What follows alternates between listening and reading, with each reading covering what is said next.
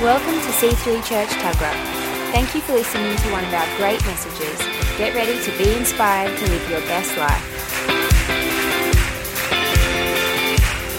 'Cause all that I am, Lord, will follow you all of my days.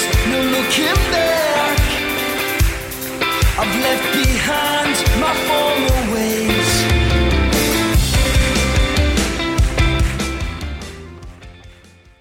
This moment right here has been prepared for you by God. He's planted in heaven this night for you.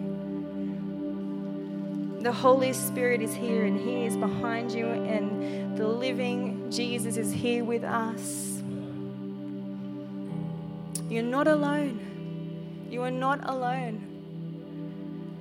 Just close your eyes for me for a second. I want to teach you something that you can do in your home.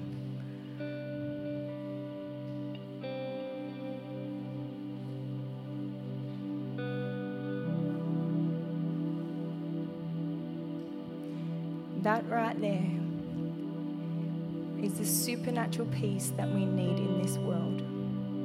That right there is the supernatural peace in your spirit right now that you need from the Monday to the Saturday. This right here, the presence of God, searching for your heart to bring peace, restoring your mind, renewing your mind.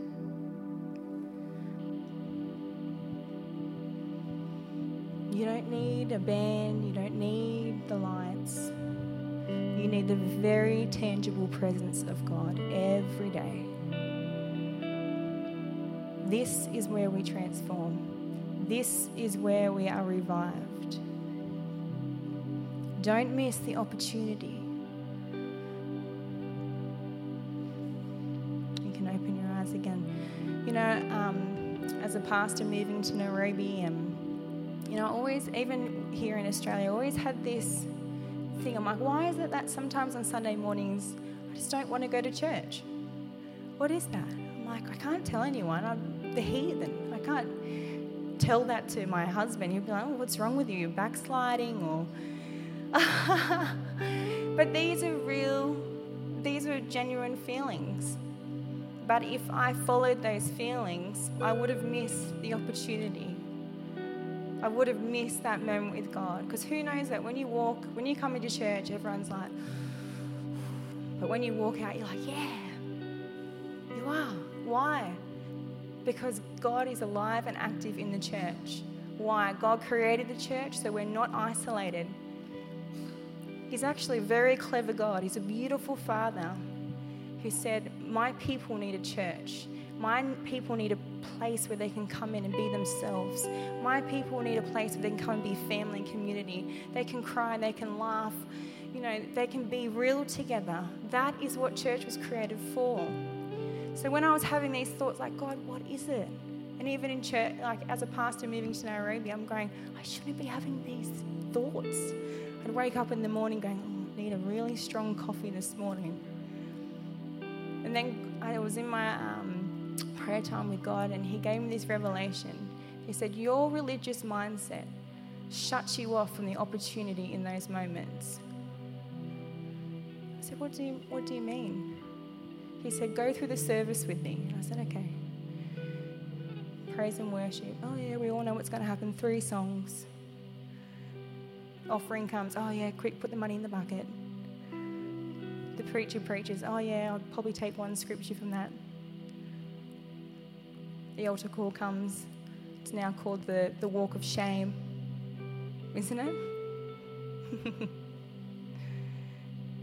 I'm like, wow. My religious mindset literally switches me off from encountering the very presence of God, encountering that opportunity that He had planned for me years ago. So I said, that's it. I have to renew my mind. So when you come into church, renew your mind. If it's a routine for you, if it's something that you're like, oh, church again, do something different. Drive a different way to church if you have to break that routine. Get an extra strong coffee if you have to in the mornings to be here on time. 9:30 is not very early. It's actually quite late. Think about what time you wake up during the week. Don't miss one song. Don't miss 15 seconds of that first praise song. We need that. We need that praise and worship time to revive us again so we can go and revive others. If we switch off, the world has nothing. The world has no backup plan. We are the answer to the world. We are the answer to that individual. We are the answer to families. We are the answer to brokenness. The church must stay alive and active. The church. There is no plan B. If you get that by renewing your mind, going, there's no plan B, this is it. I'm a part of it. I'm a part of the moment, the past, present, and the future. This is it. It's amazing. The opportunity, when you come into church, renewing your mind, going, I'm not treating this as a routine.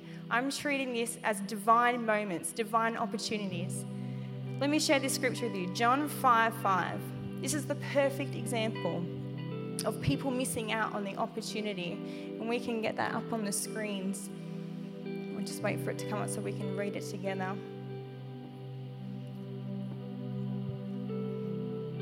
One man had been an invalid there for 38 years. So we're talking about, this is the pool of Bathsheba. Who knows about the pool of Bathsheba? Right, it's where people went and they waited by this pool. So when the pool started to swell, they would get in. Only a certain amount of people would get in, and they were healed. Right? So let's read this. When Jesus saw him stretched out by the pool and knew how long he had been there, he said, "Do you want to get well?" The sick man said, "Sir, when the water is stirred, I don't have anybody to put me in the pool. By the time I get there, somebody else is already in." Jesus said, "Get up, take your bedroll, and start walking." Let's just quickly just have a look at this, because I'm like, if we get this, we're going to be right. We're going to be good. We're not going to fall asleep as a church. We're going to be fine, all right? A little revelation for you. So all these people are around the pool. Jesus walks in to this scene. There is sick people everywhere. He walks in, goes up to one man, on the Sabbath, by the way, goes up to one man, because he was a rule breaker, and I love him for that. He goes up to one man. It doesn't say in the scripture that there was people around going, Jesus is here, he can save us all. They were so fixated on this religious act that they missed Jesus Christ walking in, the very person who can heal them in a second. They missed it. Don't miss the opportunity. Religion blinded them from that moment of Jesus walking in. And then what does Jesus do? He's awesome. You don't ever need the pool. You don't need it. Get up and be healed. You're done. Walk away. What happened then? God was activating his faith, and that's exactly what the church does. It activates faith. What did the man have to do? He had to stand up by himself. He had to get up. He had to activate his faith and say, I don't need the water, I need Jesus Christ to be healed. I need Jesus Christ in church. I need Jesus Christ for my life. We need Jesus Christ as a family. Take a stand, husbands. Take a stand for your family. You need Jesus Christ in your family. You need the supernatural peace in your household. So what was happening here is that these people were so, and even the man, he said, I can't get in. You're going to have to help me in. He's talking to Jesus, telling him, I have to get in there. That's where the healing's going to happen. So that was knowledge kicking in, not the revelation that Jesus Christ was there. And that's why I'm coming back to this, saying that knowledge switches off our opportunity to receive revelation. When we come into church thinking that it's all just about knowledge, when it's just about getting a bit of word, getting a little bit of milk to last the week, when we just keep on thinking, because you know when your mind's there, don't you? It switches off. Your feelings are, your spirit's not awakened like those moments there we just had with God. And we miss the opportunity week after week. That's why you have to be in church every Sunday. You got it. We need it. We need to be in a community. We are not called to be isolated, not 1 week. That's why you need connect groups, because you need to get around people who are believing in you, who are calling out your spiritual gifts, who are saying, hey, I'm here for you, my friend. That's what the church was created for. And then why? Because we get empowered to empower others. That's what this is for right here. This is your training ground right here. You come in, you get revived, you get transformed, you get empowered. And then, to be honest, you shouldn't be able to even to keep your mouth shut Monday to Saturday about God and what He's done for you. It overflows. The passion overflows. The stories overflow to people. The experiences of feeling His presence overflows. People can notice. People can see it. They can see it on you. They can see it on you. It's not, when I evangelize to my friend, when I sit there and I talk about God, I slip it into conversations. I don't Bible bash her. That's not going to get her saved. Relationship must come first. But I make her feel like she's connecting with community. That's why the church? Because God created us to not be isolated. If that's the thing that gets them through the door, then let it be. God created the church so that we can be in community, that you can be loved and accepted, nurtured, transformed, revived. And most importantly, the Great Commission, to make disciples, to be discipled, so you can go out and make disciples to get people saved. And that, for me, that scripture, that was just such a wake-up call. Because all those people sitting around that pool, Jesus walked directly past them and they didn't even see Him, because religion shut off their mind. They were so fixated on this religious act that they missed the very beautiful Son of Jesus Christ walking past. Don't let Sunday become a religious act. Let Sunday become your revelation opportunity. It's here, in this place. Revelation after revelation.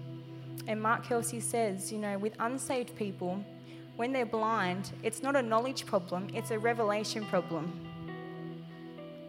Even the atheists, even the ones who you think they're so hard to get saved. And I know that Australians are hard to get saved. But if you put in their experiences about the love of God, that's what I do. Experiences of, how the church supported me and my family, and I never felt isolated as a pastor's kid. I always felt like I had a community behind me.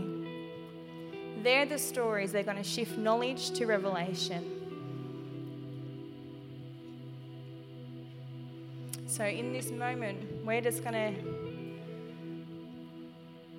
to have a beautiful time of asking His glory to come and surround us. Don't miss this opportunity. We've got half an hour, that's it. If you can put that into context the rest of your week, you will engage in this moment. You'll be empowered in this moment. Why don't you stand with me, church?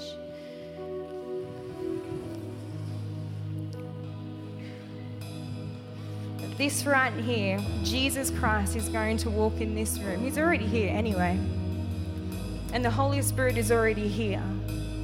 Don't be one of those people who are so fixated on the band, so fixated on just being here because it's a good thing. The revelation of that, we actually need church. We actually need the presence of God. What's the enemy's plan? Is to split the church so we feel isolated. That's his plan. That is how he'll try and destroy the church. If he can make you feel isolated in the church, if you can make you feel isolated in the community, then he's won over your life, over your family. But tonight, as you declare right now, the opportunity is here. But this is where you can be empowered to empower others. And we're not going to lean on our own understanding anymore, amen. not in our own knowledge, but revelation after revelation of the very presence of God. Revelation after revelation of Jesus Christ being in this room with us.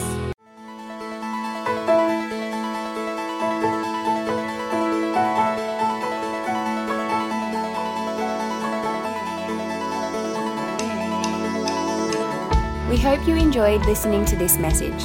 For more information on what you've just heard or how to visit us, go to c3tuggerah.org.au. We hope to see you at church soon. There is no greater love than that of yours. We want the world to know, so we'll rise in selfless faith to live like Christ for all our days, and we'll spread your faith.